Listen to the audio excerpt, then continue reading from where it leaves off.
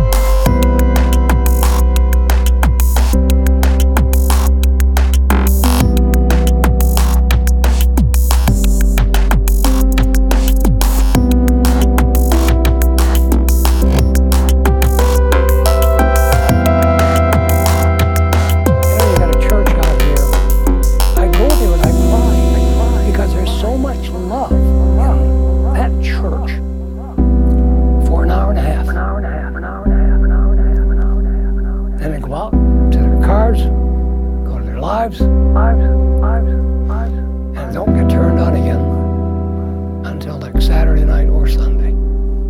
And it's tragic, you know.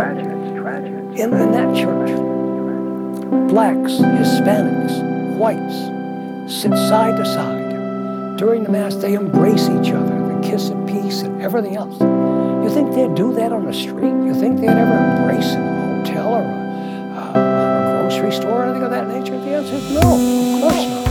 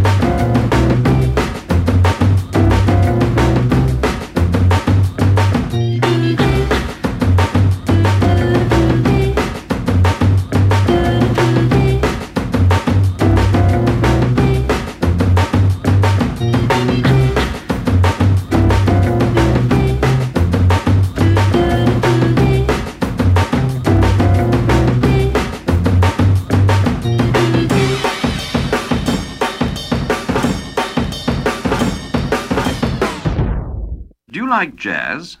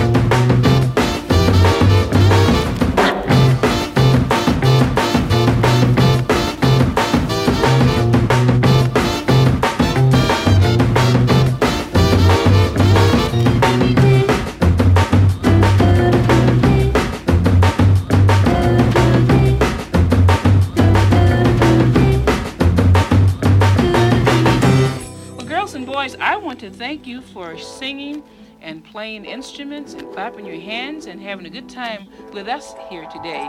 And we hope that any other girls and boys who you know around your city and around the country maybe will sing along with us sometime. Thank you very, very much. And now for my next number, I'd like to return to the classics.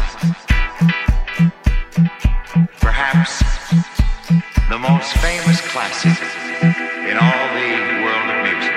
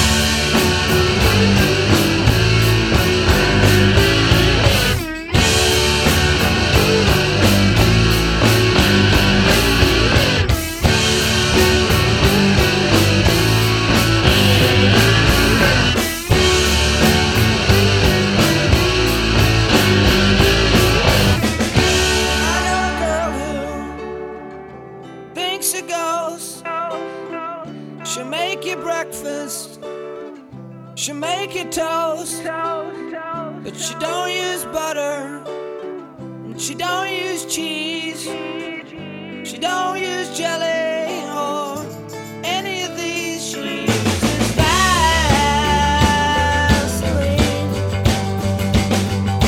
Vaseline,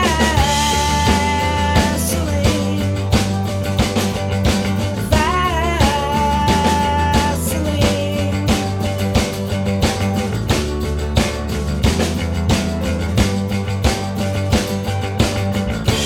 I know a guy who goes to shows when he's at home and he blows his nose. He don't use tissues or his sleeve. He don't use napkins or any of these. He uses magazines,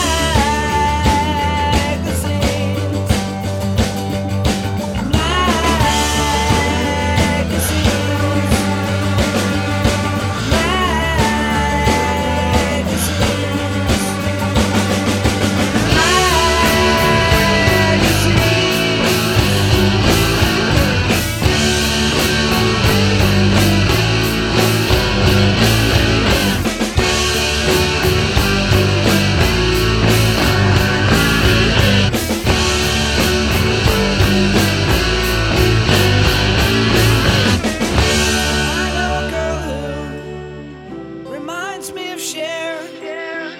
She's always changing the color of her hair, but she don't use nothing that you buy at the store.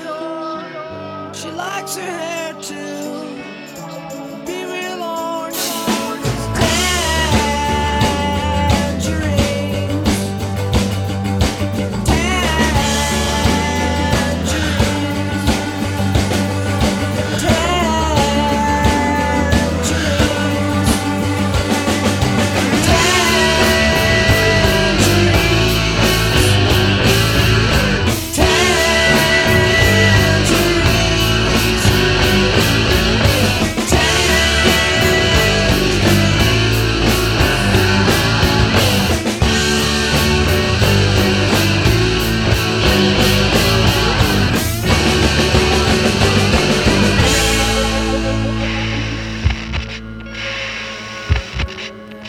Over about 50 years of research now, it's been discovered that if you take an electronic device that is designed to make random numbers.